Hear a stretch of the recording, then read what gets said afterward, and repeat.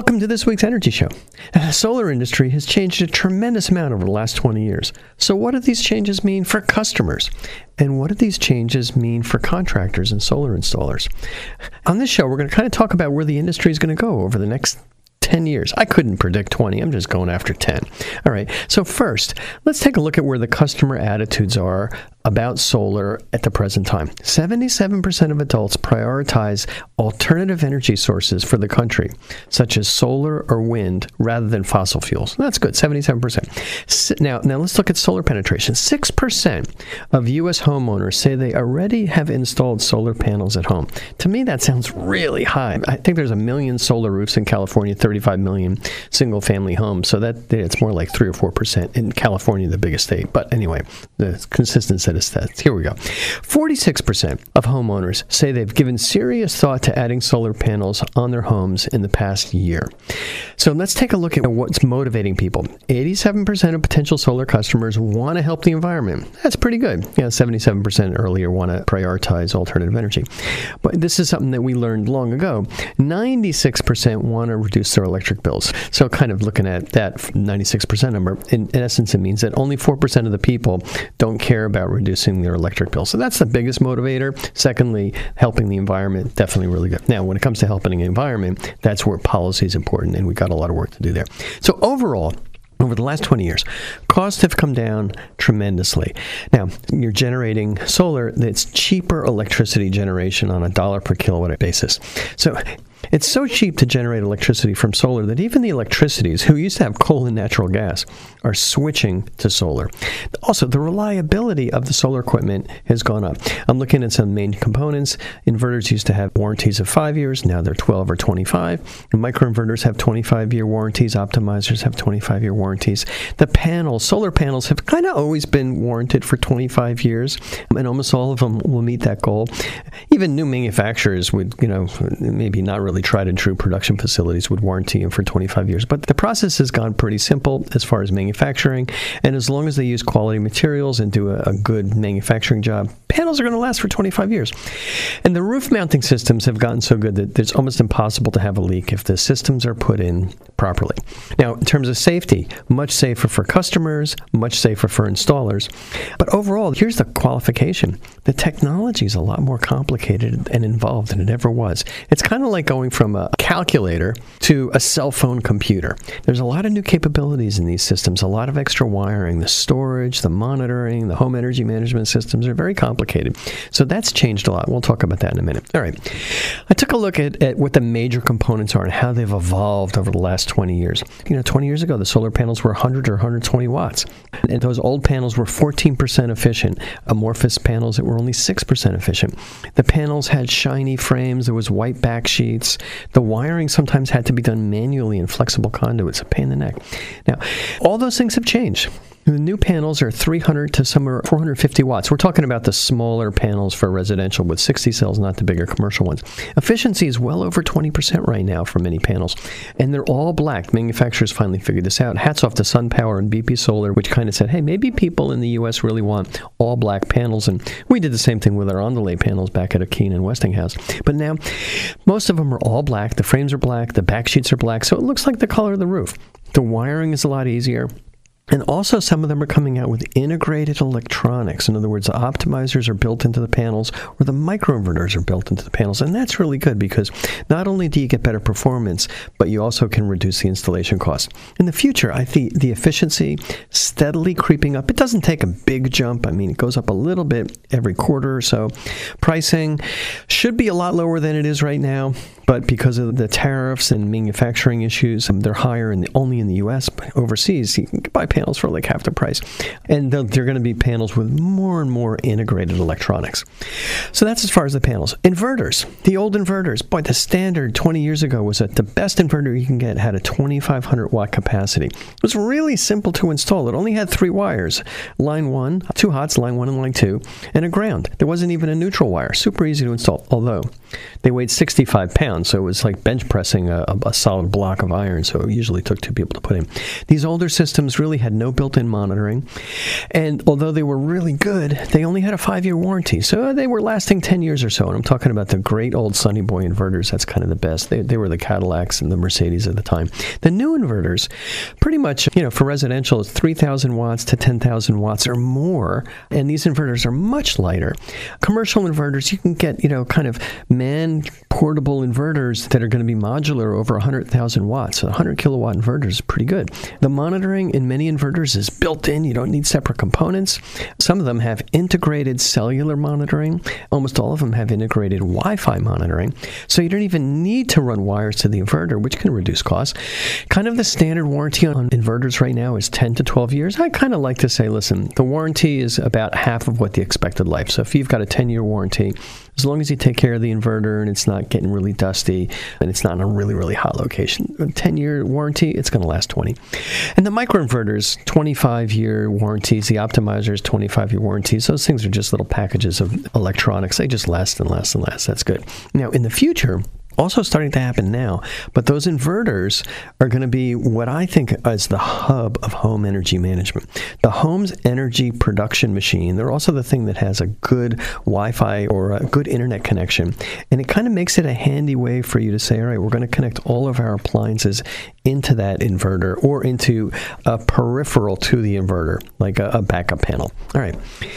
Battery systems, boy, they've changed a lot. It used to be lead acid, and there's still people that are selling the lead acid batteries. They were a pain in the neck. It works really good for off-grid. I mean, obviously it works good for cars, but they were tricky to put in. You needed a special enclosure. There was non-standard wiring. It was really hard to find UL-listed components.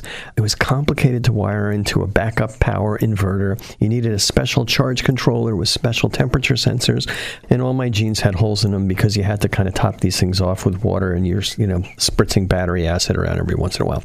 The new systems, pretty much a complete changeover, at least for residential and commercial, to lithium ion.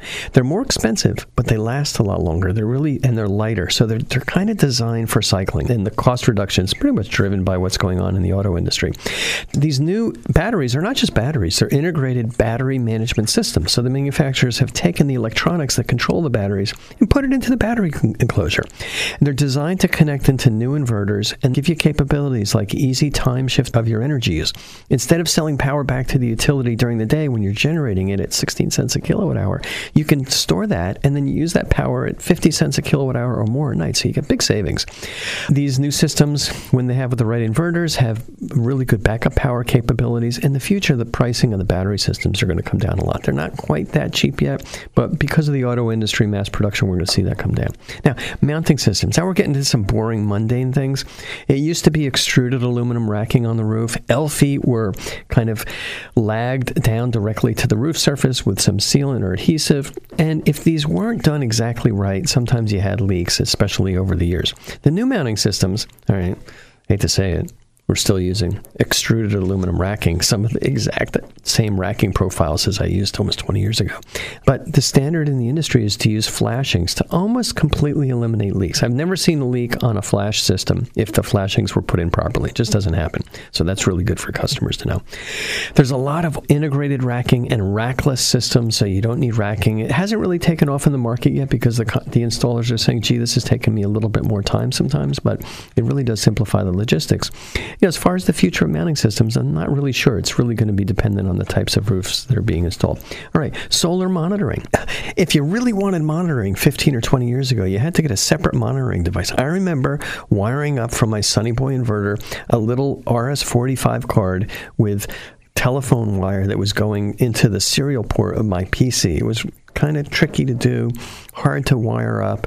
The software wasn't that refined, and the communications weren't that great. Inverter companies kind of then went through cycles of using Wi-Fi and Zigbee and things like that. But it's pretty much settled down to, well, the new monitoring systems are integrated in the inverter, so the inverters have their own Wi-Fi hotspot. That's great. Generally, that they'll communicate up to the internet. So you can look at the performance of your system on an app that's on your cell phone. And you can also monitor much more than solar. It's monitoring the battery system. It can monitor your EV charger. In the future, there's a lot more we can monitor. All right, I'm a stickler for safety. Let's talk about that. Safety requirements. There was really, the only safety requirement was that the system wouldn't backfeed the grid. And you had to follow standard wiring practices. Now, because of just being more careful about it, there's some extra safety requirements in terms of automatic high voltage shutdown, and then smart installers are really carefully following the OSHA safety practices, where you always have your workers on the roof tied in and they're always wearing the proper protective equipment. A lot of companies don't use it, but I think the right thing to do for a solar contractor is to make sure you have permanent anchors in the roof. Everybody on the roof is tied down. Okay, so for a solar power system or home energy system of the future, here's what you're going to get. Now, talking about solar, you're going to get high efficiency panels on the roof. The standards are over 20%, 22%. That's going to creep up very slowly. I think the maximum theoretical efficiency for silicon cells is around 25 or 26%. Can't get higher than that. And there may be some materials are going to get us a little bit higher, but then, I'm not quite sure they're going to last as long. So, we're getting up to kind of the maximum. Now, what's also going to change is the panels are going to have more integrated electronics, optimizers or microinverters. And I've been a big fan of this for a long, long time because it just reduces the work that needs to get done on site.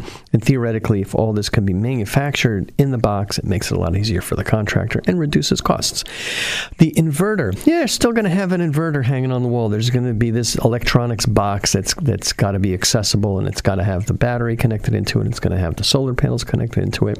It's got integrated monitoring, and it also has connected to the home's electrical panel in some way. There's going to be more connections too, because there's going to generally be a backup subpanel for your critical loads, or we're going to start to see circuit breaker panels that are going to have smart electronics built in so that these circuit breakers can intelligently turn appliances on or off depending on what's needed. And it's also possible that those controls could happen at the appliance itself. So we'll talk about that more in another show.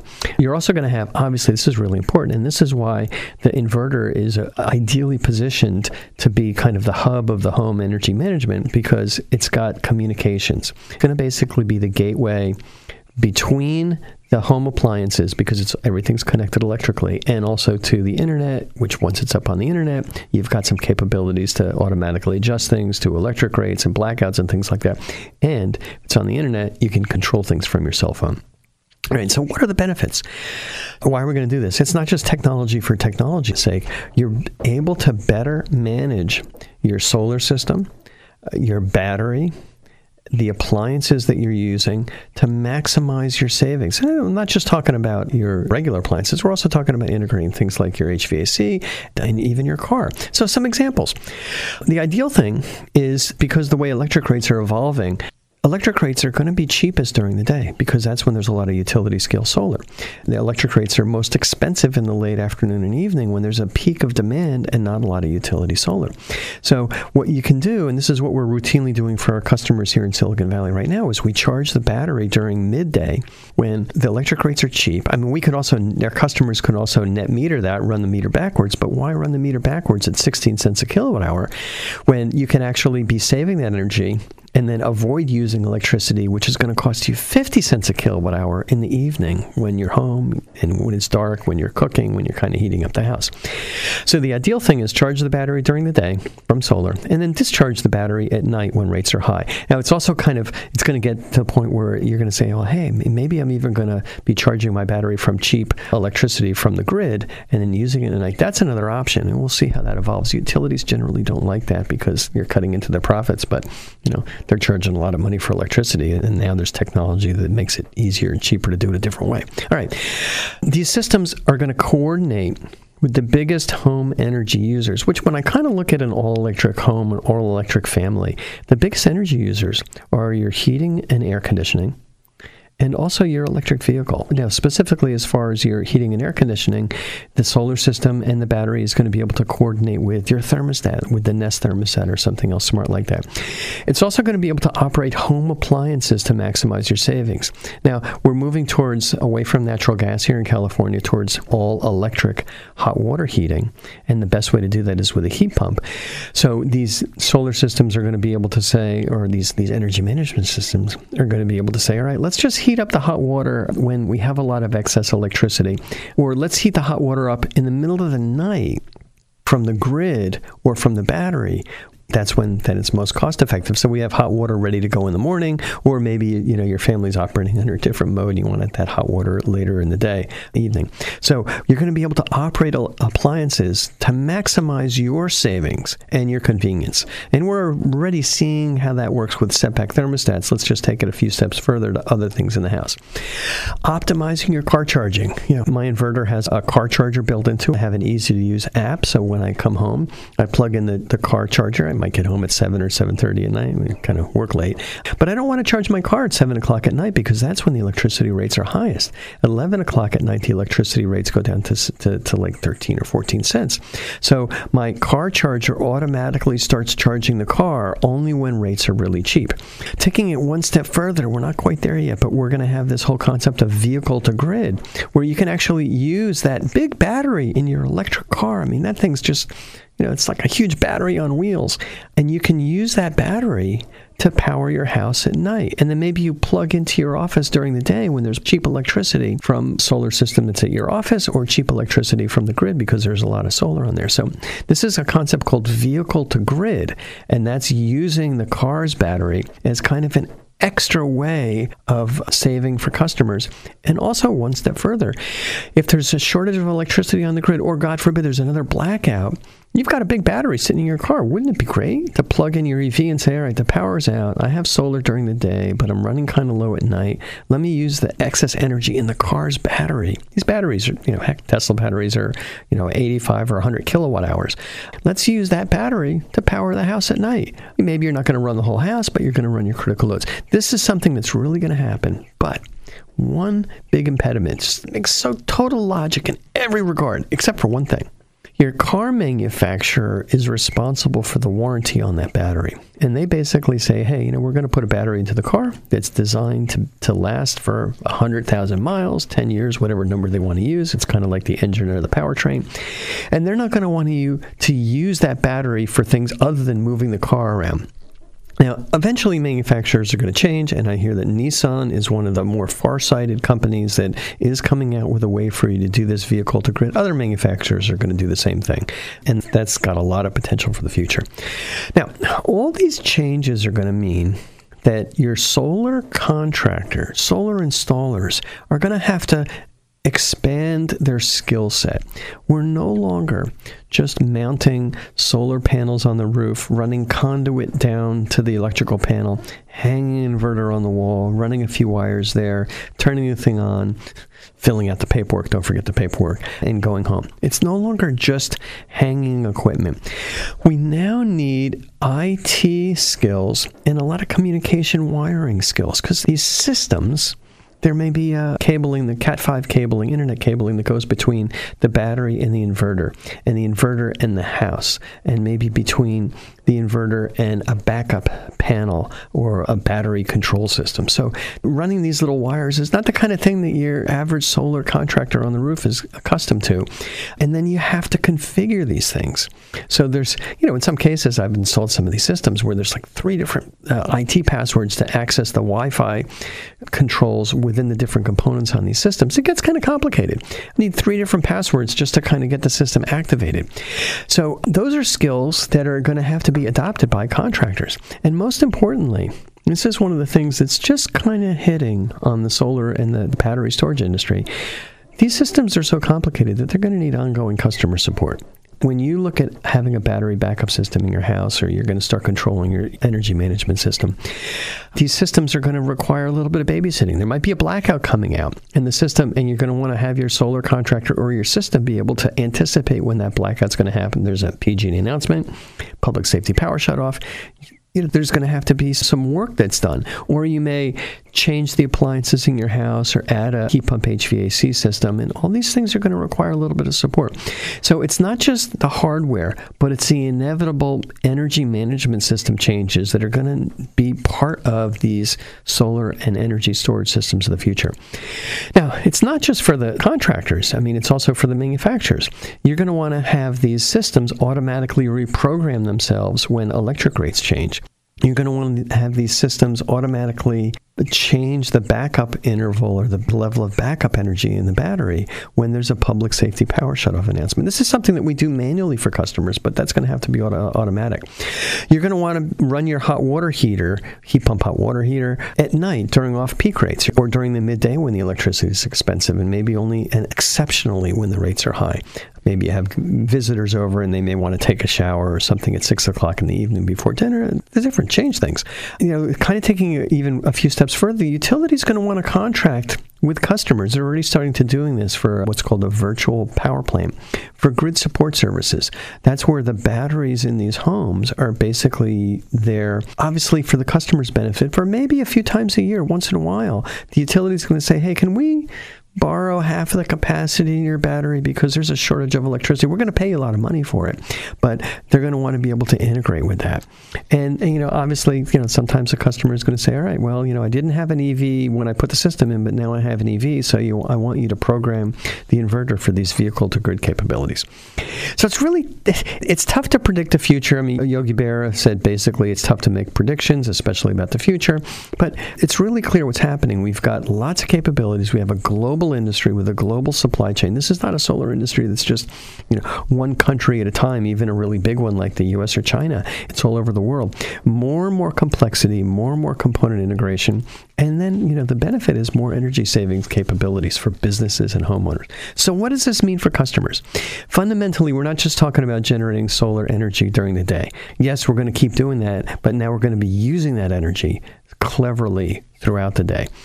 The solar system is going to be the hub of energy management. Heck, I remember Enphase was very farsighted in this. Like 10 years ago, they started to do this. They weren't able to get a lot of traction with their Environ thermostat and things like that, but that's going to change. Other companies like SolarEdge are starting to do that in addition to Enphase. I'd suggest that you select products and manufacturers that you install in your house based on these future capabilities and based on the company's ability to deliver right now on those capabilities, not just what they're going to do, but what they've been doing. And what that means is I think it's very important to be looking at equipment that has software and communications capabilities that we're going to need in the future. Bottom line, you're going to want to make sure that you're working with contractors and installers that can provide the ongoing support, since your system's going to be much more complicated than it was before. All right, that's all the time we have on this week's Energy Show. Thanks to all of our listeners for tuning in. And if you missed any of today's show, you can always go to our website at cinnamon.energy and listen to the podcast.